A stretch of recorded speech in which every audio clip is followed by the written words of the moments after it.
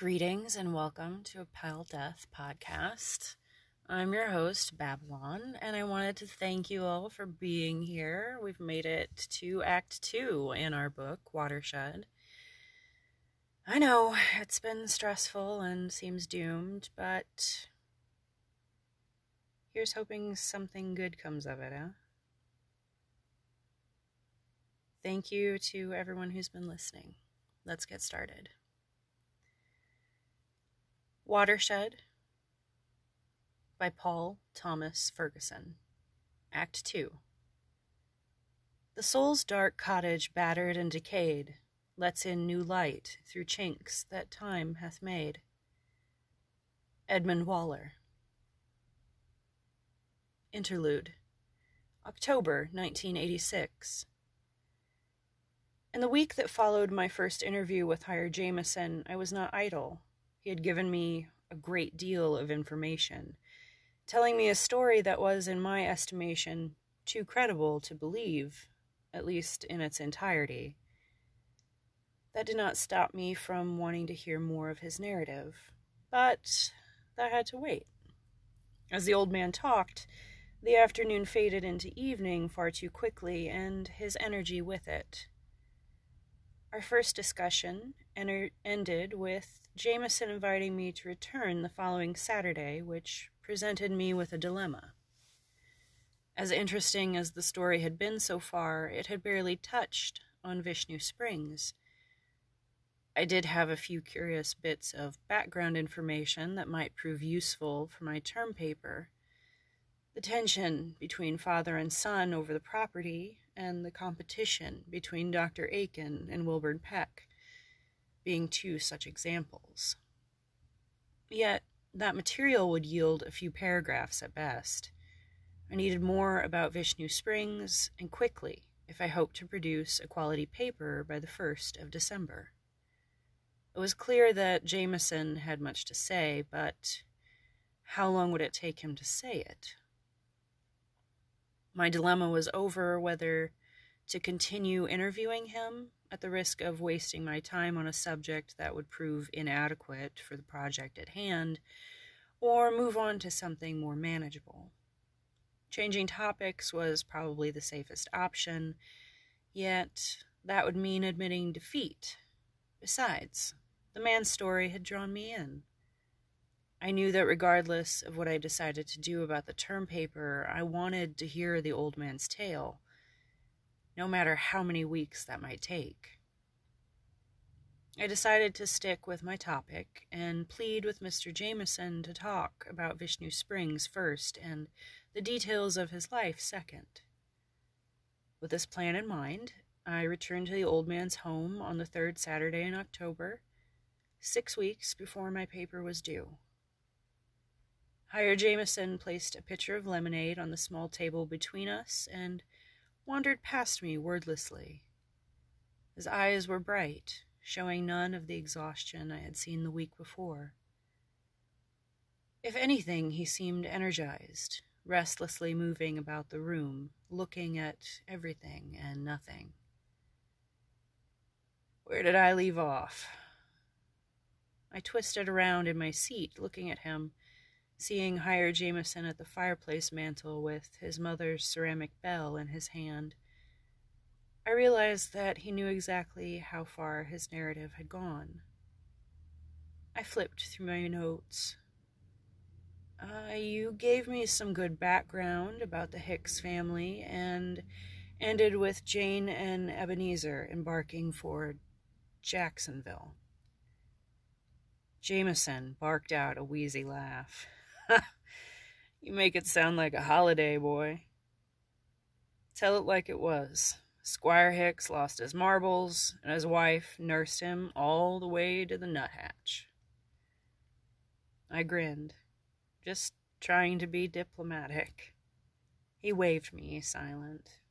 A diplomat is someone who thinks twice before saying nothing. Can't quite remember who said that. Jameson sighed.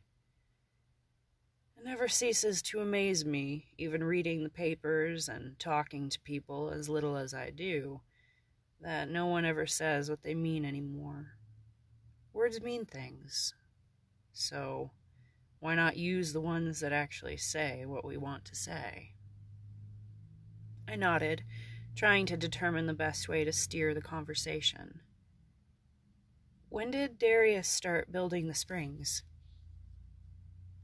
The old man did not answer right away, but circled back around to his chair, staring at me intently as he sat. When he finally did speak, it reminded me of my father on those occasions when he would launch into professor mode to teach me some sort of lesson. There are many ways to tell a story, son. People like me prefer to take their time with it, while others just like to get it over with, as if they're ripping off a Band-Aid or something. Take our friend Dr. Aiken, for example. He was a good enough sort, I suppose, and adequate for a country doctor, but he was also overly serious, entirely unimaginative, and a dull as a post storyteller. Aiken would come into the room and say, "I shot a 12-point buck yesterday, but it ran into the woods before I could finish it off. Shall I tell you about it?" And I'd be thinking, well, it seems like you just did. After all, what was left to say? Once you know how a story ends, did the details matter as much? He leaned forward to look at me in the eye. You've heard the story of how I found and lost my treasure, and you've heard about Aiken's 12-point buck. Which tale are you more likely to remember, mine or his? Well, yours, I suppose, but that's right, because you know exactly how I felt when I found it and when I lost it. If I'd sat you down and started out by saying, "I once found a huge treasure hidden in a cave, but it vanished before I could haul it away," you wouldn't give my story half a thought. You see what I'm getting at? I nodded, understanding that I had little choice but to be patient and let Higher Jameson relate the story at his own pace. He smiled. I know I can ramble a bit, but I also know that what I have to tell you will make more sense in context.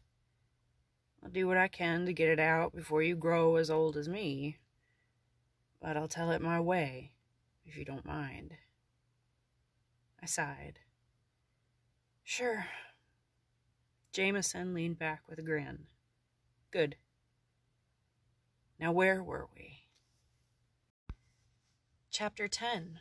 Away from Home. 1883 to 1884. Higher pulled the wagon into the barn and unhooked the horses with what little energy he had remaining. Listlessly guiding the animals to their individual stalls, he forced himself to brush them down before going back to the house to face whatever might await him. The boy was certain that some sort of punishment was at hand, for he had taken the wagon and horses without permission and been gone for much of the day. If Ebenezer Hicks had been home and in charge, Higher had no doubt that the old man would have handed him over to the authorities as a thief. At the very least, he expected to lose his position at the Hicks home, which would leave him where, exactly? Even without this transgression, there seemed to be little reason for Higher to stay on in the service of Darius, currently the only resident of the house. Frank and Annabelle had discussed moving in temporarily, but even if they decided to do so, they no doubt had their own servants. Where would he go? The question had been much less frightening when he thought he had a fortune waiting for him in the cave. Now, a dismissal would be a death sentence, resigning him to a life in the wilderness, or worse, an orphanage. Such worries plagued his mind as he worked in the stables, spending much more time than he had to, first grooming the various workhorses and then moving on to Rhea. He would miss his new horse terribly. He knew, though, perhaps not as much as he would miss seeing Annabelle, Frank, and Darius. Higher had nearly finished taking care of Rhea when Annabelle walked into the barn. Rather than interrupt, she sat quietly on a hay bale, watching him work. He knew she was there, but kept silent in order to avoid breaking the spell. As long as he pretended to be alone with the horse, he could act as though he was in a happy world without punishment, where a stable could be an impenetrable fortress of joy. Once Hire finished rubbing Rhea down and oiling her hooves, he could no longer delay the inevitable. He faced Annabelle, though he wasn't able to look her in the eye. "Are you all right, Hire?" He glanced up, expecting a more accusatory question. "I don't know, ma'am." Annabelle nodded slowly. "No, I don't suppose you do. You're going through a difficult time, but it's time we talked about what to do with you." He looked down at the ground again, tracing a line in the dirt with the toe of his boot. "I know." Then the dam broke and tears streamed down his face. "Please, don't send me away, Mrs. Hicks. I know I shouldn't have taken the wagon. I can't explain it." Annabelle smiled a little, tears coming to her own eyes as she paused to consider her words. "Hire, no one is going to send you away unless you say that you want to go. You have no proper family now, and this is the only home you've ever known. As for the wagon, to tell the truth, with all of the business going on in the house this morning, we didn't even notice it was missing. I see no reason to tell the men about it, if that's your fear." "Yes, thank you." The sigh took much of the tension out of the air. Annabelle walked over and ran her hand along Rhea's mane, drawing a contented breath from the horse. Then, turning to the boy, she asked him the question he had been dreading. "Whatever did you need the wagon for?" He looked at her with a pained expression, collapsed onto the grooming stool, and told her about everything. The fortune-teller, the treasure, the wolf, even the woman in black. Relating the story of the past few months came surprisingly easily and was a tremendous relief to the boy. Annabelle made a good audience, listening attentively, interrupting occasionally to solicit additional details and clarifications. In the process, she exhibited a variety of emotions: amusement at his efforts to hide the treasure, horror at the thoughts of the boy coming face to face with that wolf, respect for his frugal plans for the money. "So you really did want to be Tom Sawyer?" You know Tom grew weary of being taken care of in the end. Hire shrugged. "Well, he was wrong. All I ever wanted was for Ma and me to live free without her having to work so hard. She was the only family I had. I think I might like to travel some, and I think I'd help Mr. Darius with his plans for the springs if I could, but I never hoped for too much for myself. I just wanted to be happy and safe." Annabelle put her arms around the boy. "That sounds like a proper dream, Hire. One I hope to help you find." As she pulled away, she looked down at him with a smile that filled him with hope, and he sniffled. "Whatever I can do to stay here, just say it.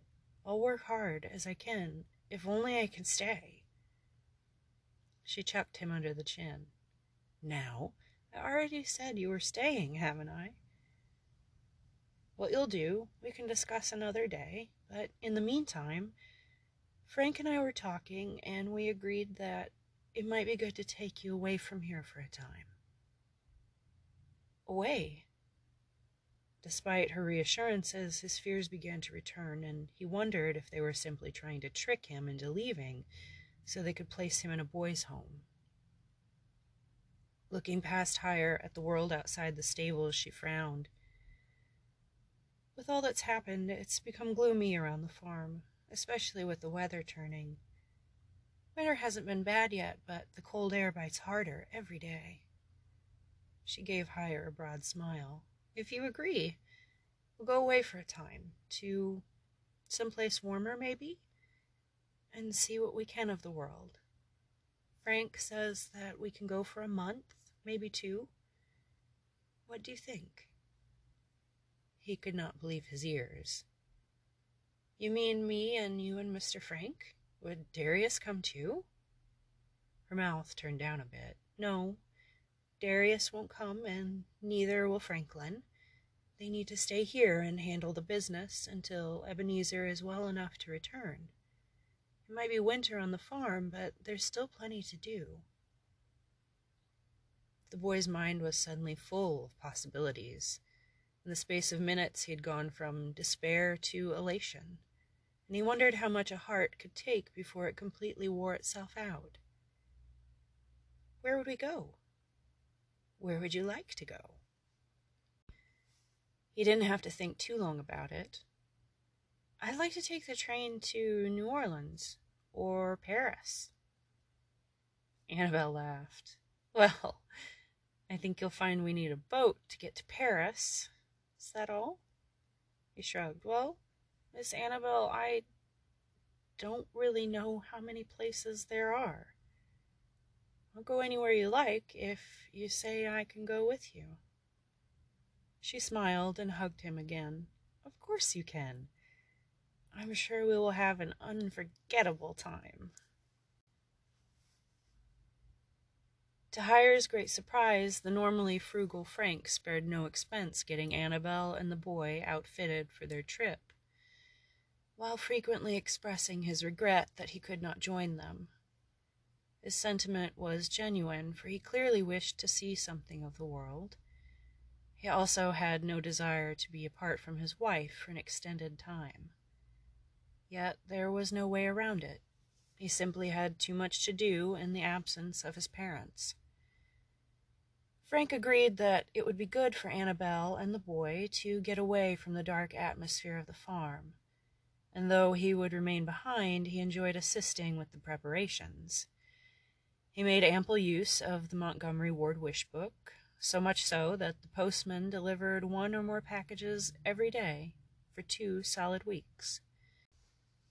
There were new clothes for the travelers and complicated portmanteaus, a large one for her and a small one for him, that could not only hold all of their belongings, but could also be set up on one end to serve as both dresser and wardrobe while on their journey.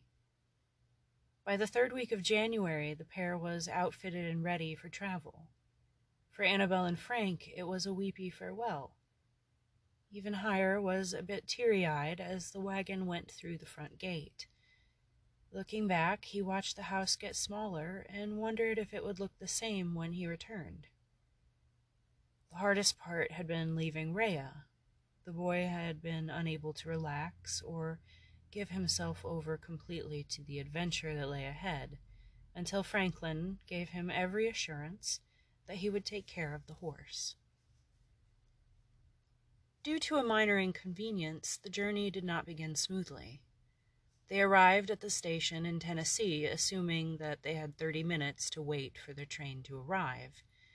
However, delays up the line, all too common since the recent adoption of the new standard time zone, found them waiting at the depot for more than 3 hours before the southbound passenger locomotive finally pulled into Tennessee.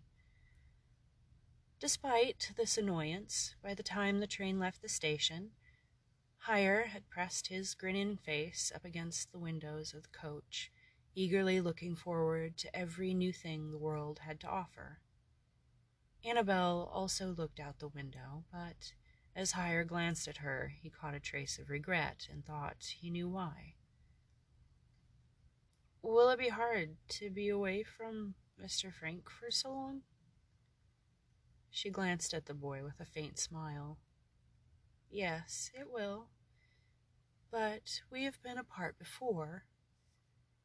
Seeing his curious expression, she went on, seemingly changing the subject. Did you know that my father is a federal judge? Hire shook his head.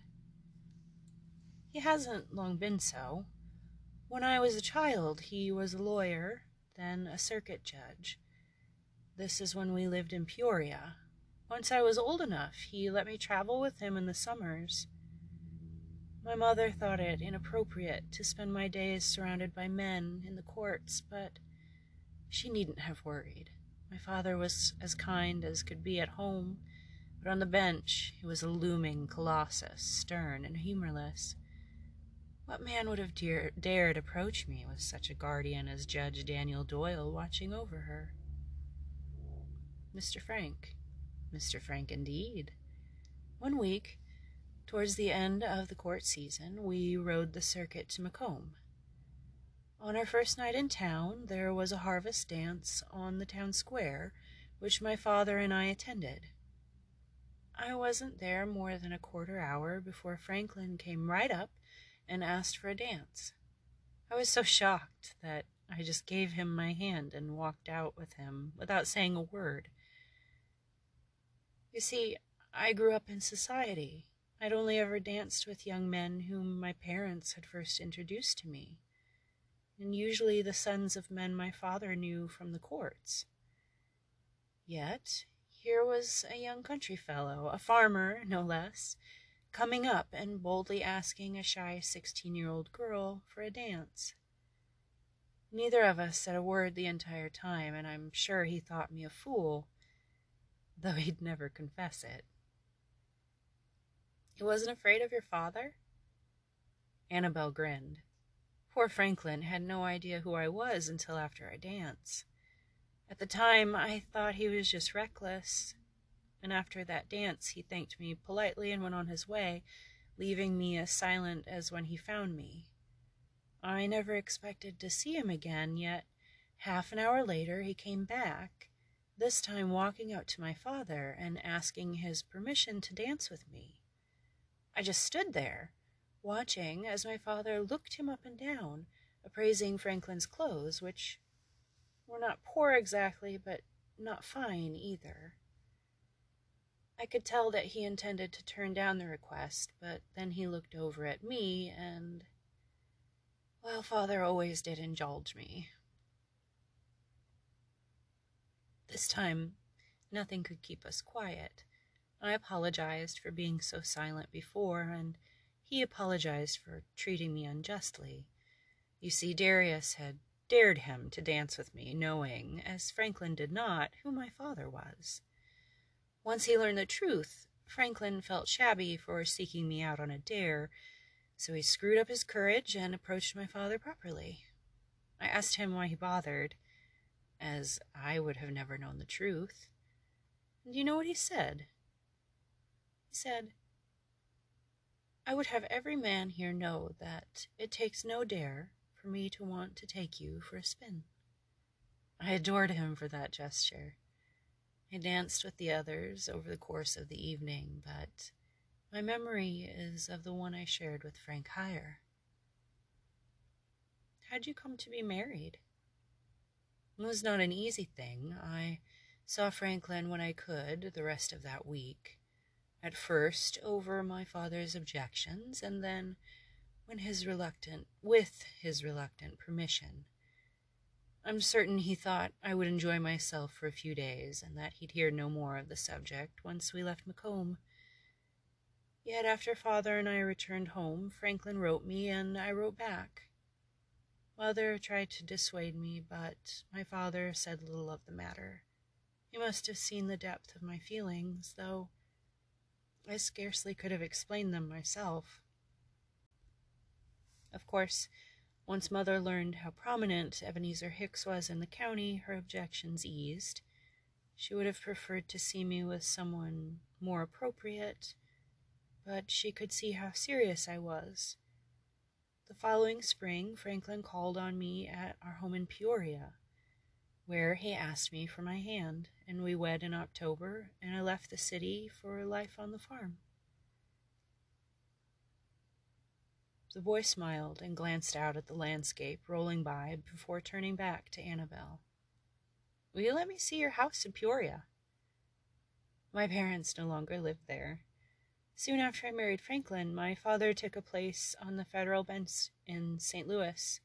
I suppose I should be grateful that I was not there to see them abandon our Peoria home. Oh, it's a fine place. What is their new house like? The boy asked. Annabel smiled at him and tousled his hair. See for yourself. We should be there by supper time. The journey south, already off to a rocky start, continued to face delays. The train to Tennessee was so far behind that they arrived in Quincy too late to continue as planned. Franklin had reserved a private cabin for them on the train to St. Louis, but they missed it by more than an hour. Annabel refused to be discouraged, however.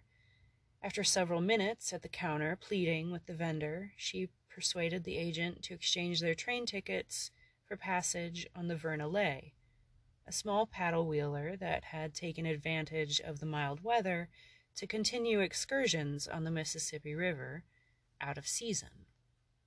By the time the boat pulled away from the dock, the two travelers were 3 hours behind schedule, steaming slowly downriver towards St. Louis.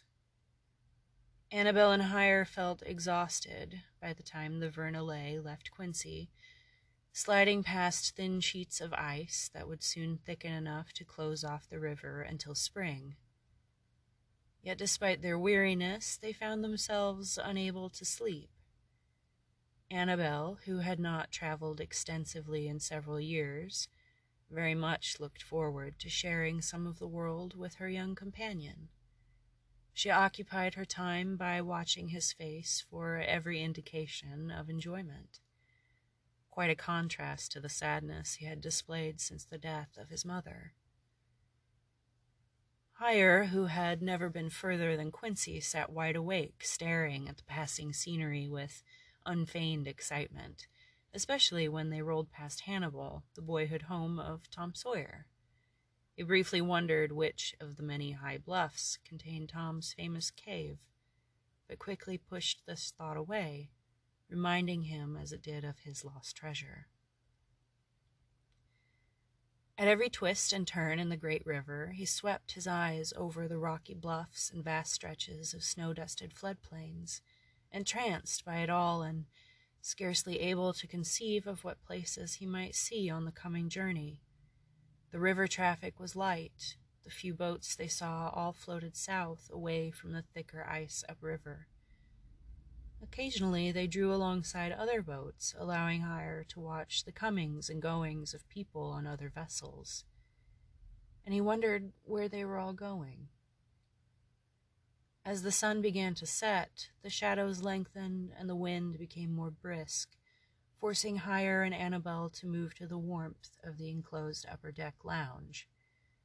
At a table against the windows, they watched the dimming world through smoke-clouded glass, until the reflections of the interior lights made it impossible to see anything outside. As they turned their attention from the windows to their fellow passengers, a dark-haired waiter, well-dressed in black pants and white shirt, approached their table.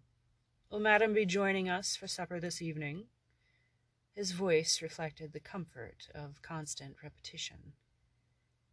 Annabel pulled a silver watch from her small black handbag and consulted it. "When do you expect we will arrive in St. Louis?" The waiter frowned slightly. "We're currently running slightly behind schedule, madam, but with current river traffic, we should arrive on time at 7 o'clock. Annabel frowned, speaking mostly to herself. "We have 2 more hours, then, with another hour to get home after that." She looked across the table at Hire and then back to the waiter. "I think supper will be necessary. Thank you." With a slight nod, the waiter produced a 1-page menu and handed it to Annabel. She glanced at the list quickly and then held it up so Hire could see it. "It's not a very large selection, Hire, but we'll soon find something you like. Let's see. Do you like catfish?"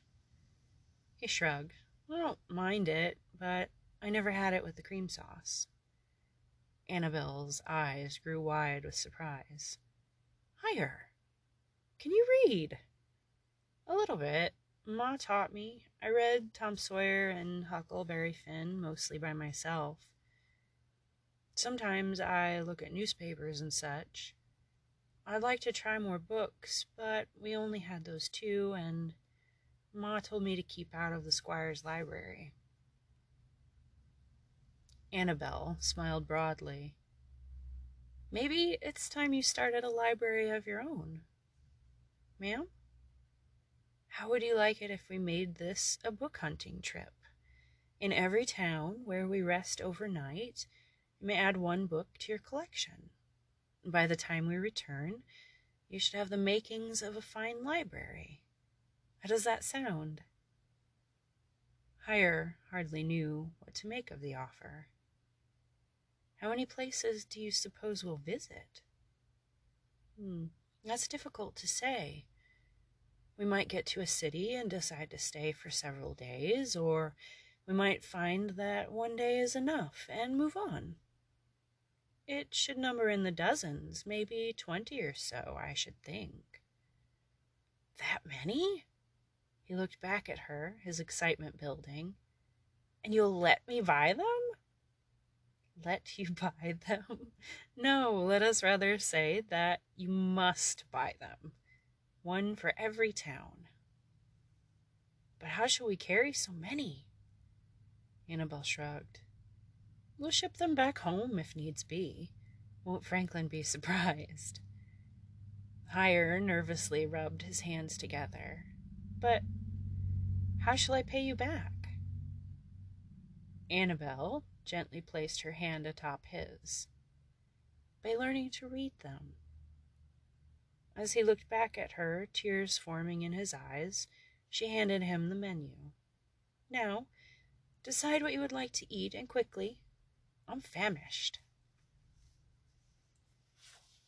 They arrived in St. Louis slightly ahead of schedule, but had no time to explore. Between the darkness of evening and the need to catch the first available westbound connection, there was no opportunity to see the city. Settling into their seats on a short passenger train, they saw that most of the other travelers were businessmen. Annabelle explained that many of the more successful people in St. Louis had moved their homes outside the city to escape the crowds and bad air. Hire was astounded to learn that so many people could afford to ride the train to and from work every day. He thought St. Louis must be the richest city in the world. Hire eventually grew tired of looking out the window at the darkness and began to fidget. How much longer? An hour. Someone will pick us up at the Monarch station and take us to the house from there. Hire nodded and settled back into his seat. Soon the rhythm of the rails and the swaying of the car rocked him to sleep. He did not stir until Annabelle nudged him awake. The train had stopped. Hire, dear, we're at the depot. Rubbing the sleep from his eyes, he looked around. Many of the other passengers had already gone, though whether they had disembarked at this station or at previous stops he could not say. He followed Annabelle down the aisle, blurry-eyed, and descended the steps to the platform below. The boy saw a few others from the train piling into wagons and coaches parked nearby. Annabelle walked directly towards a thin, black-suited man. The fellow stood close to the finest black coach the boy had ever seen, clutching a round-brimmed hat in his hands. Hire thought the man looked odd, but did not immediately understand why he held this impression until they drew closer to him. The man's jet-black hair swept across his head in a thick, shiny wave, matched neither by his gray eyebrows or his aged and deeply lined face. That face brightened considerably as Annabelle reached him and took his hands in hers. Eamon, I was hoping it would be you. It is good to see you again, miss. He spoke in a gravelly Irish accent, accentuated with a slight hitch as he gasped slightly for air in the middle of the sentence. His Honor and Mrs. Doyle are most anxious to see you. Shall we go? Yes, by all means. She turned slightly towards Hire. This is my young companion, Hire Jameson. The old man bent slightly at the waist. "My honor, Master Jameson." "Higher, this is Eamon McGee." The boy mumbled a shy greeting, and she went on. "He takes care of the estate for us, and has done so for as long as I can remember." Eamon smiled. "Yes, I have had that honor since the old days, miss." He pointed to the coach, on the back of which sat the portmanteaus the travelers had brought with them. "The station men have finished loading your things. Let us be off to Marathon, then." Stepping up to the carriage, Hire found himself seated on thick cushions, softer than he would have imagined. Once settled, he turned to Annabel. "Marathon?" Hire pronounced the unfamiliar word. "Is that the town where your folks live?" She smiled. "No, that's the name of the estate. The man who built it was a famous architect. He made things in the style of the Greeks: theaters, courthouses, banks, and the like. When he decided to build his home, he wanted a good deal of land to show it off properly, so he bought a large parcel outside of Monarch, overlooking the Missouri River. He designed it to look like a Greek temple, and because it was so far from downtown, he named it Marathon." Hire stared at her blankly. Marathon was a famous battle in ancient Greece. After the battle, a man named Phytopides, the best runner in all the land, ran 25 miles to Athens in order to carry news of the victory. Seeing that the boy was still confused, she patted him on the shoulder. "Browning wrote a fine poem about it. We'll get you a volume." The boy nodded. Was the house really 25 miles from St. Louis? More like 26, but close enough for the gesture, I suppose. She grinned. "Why did he sell his house?" "He didn't, in fact. The story of Marathon is a sad one, and worthy of its name. You see, Phytopides was so tuckered out from his run to Athens that he died the moment he delivered his message. Death on the heels of triumph. The architect of our house invested all of his money in the Northern Pacific Railroad, only to see it go bankrupt. He took his own life with a pistol." Hire shuddered. "You think his ghost is in the house?" Annabel stroked the boy's hair. "He did the deed in his St. Louis office, so I hardly think so. Besides, ghosts are nothing to be afraid of." Ma did not believe in ghosts, or at least she said she didn't. Could be she just didn't want to get me scared at all. Maybe so. If there are ghosts, then I think they are just lonely souls who can't find their rightful place. I don't see why we should fear a soul just because it's lonely, do you?" He shrugged. "I reckon not. But there is a fearsome soul inhabiting the place, one far more troublesome than any old ghost." She paused for effect. "My mother." "You're just being silly," Hire snickered. Annabel slumped back in her chair. "I wish I could say so. Truth be told, we've never been as close as we ought to be, and it's worse now that she's the mistress of Marathon and sees herself grander than she is. Don't let on that I told you, but she was just an innkeeper's daughter when my father met her. He was a fine young lawyer then, just starting his practice, but with a good reputation. He could have had any woman in town for his wife, but he only had eyes for pretty little Bianca Strauss. With my father's help, she and her family rose up out of near poverty, and she has been rising ever since." She glanced at Hire and sighed deeply. "I shouldn't let her get under my skin, but I do. Anyway, I'm only telling you this so that you won't be worried at all if she is impolite or says things that upset me. It's just her way. Before long, we'll be off on our adventure again, with no need to worry about the things she says, all right? He smiled. All right. Good. Let's agree to make the best of it, then. They settled back in their seats. Before long, Hire's head lolled to one side and rested against Annabelle's shoulder. Tired as she was, Annabelle stared out through the curtains, looking for familiar landmarks in the darkness.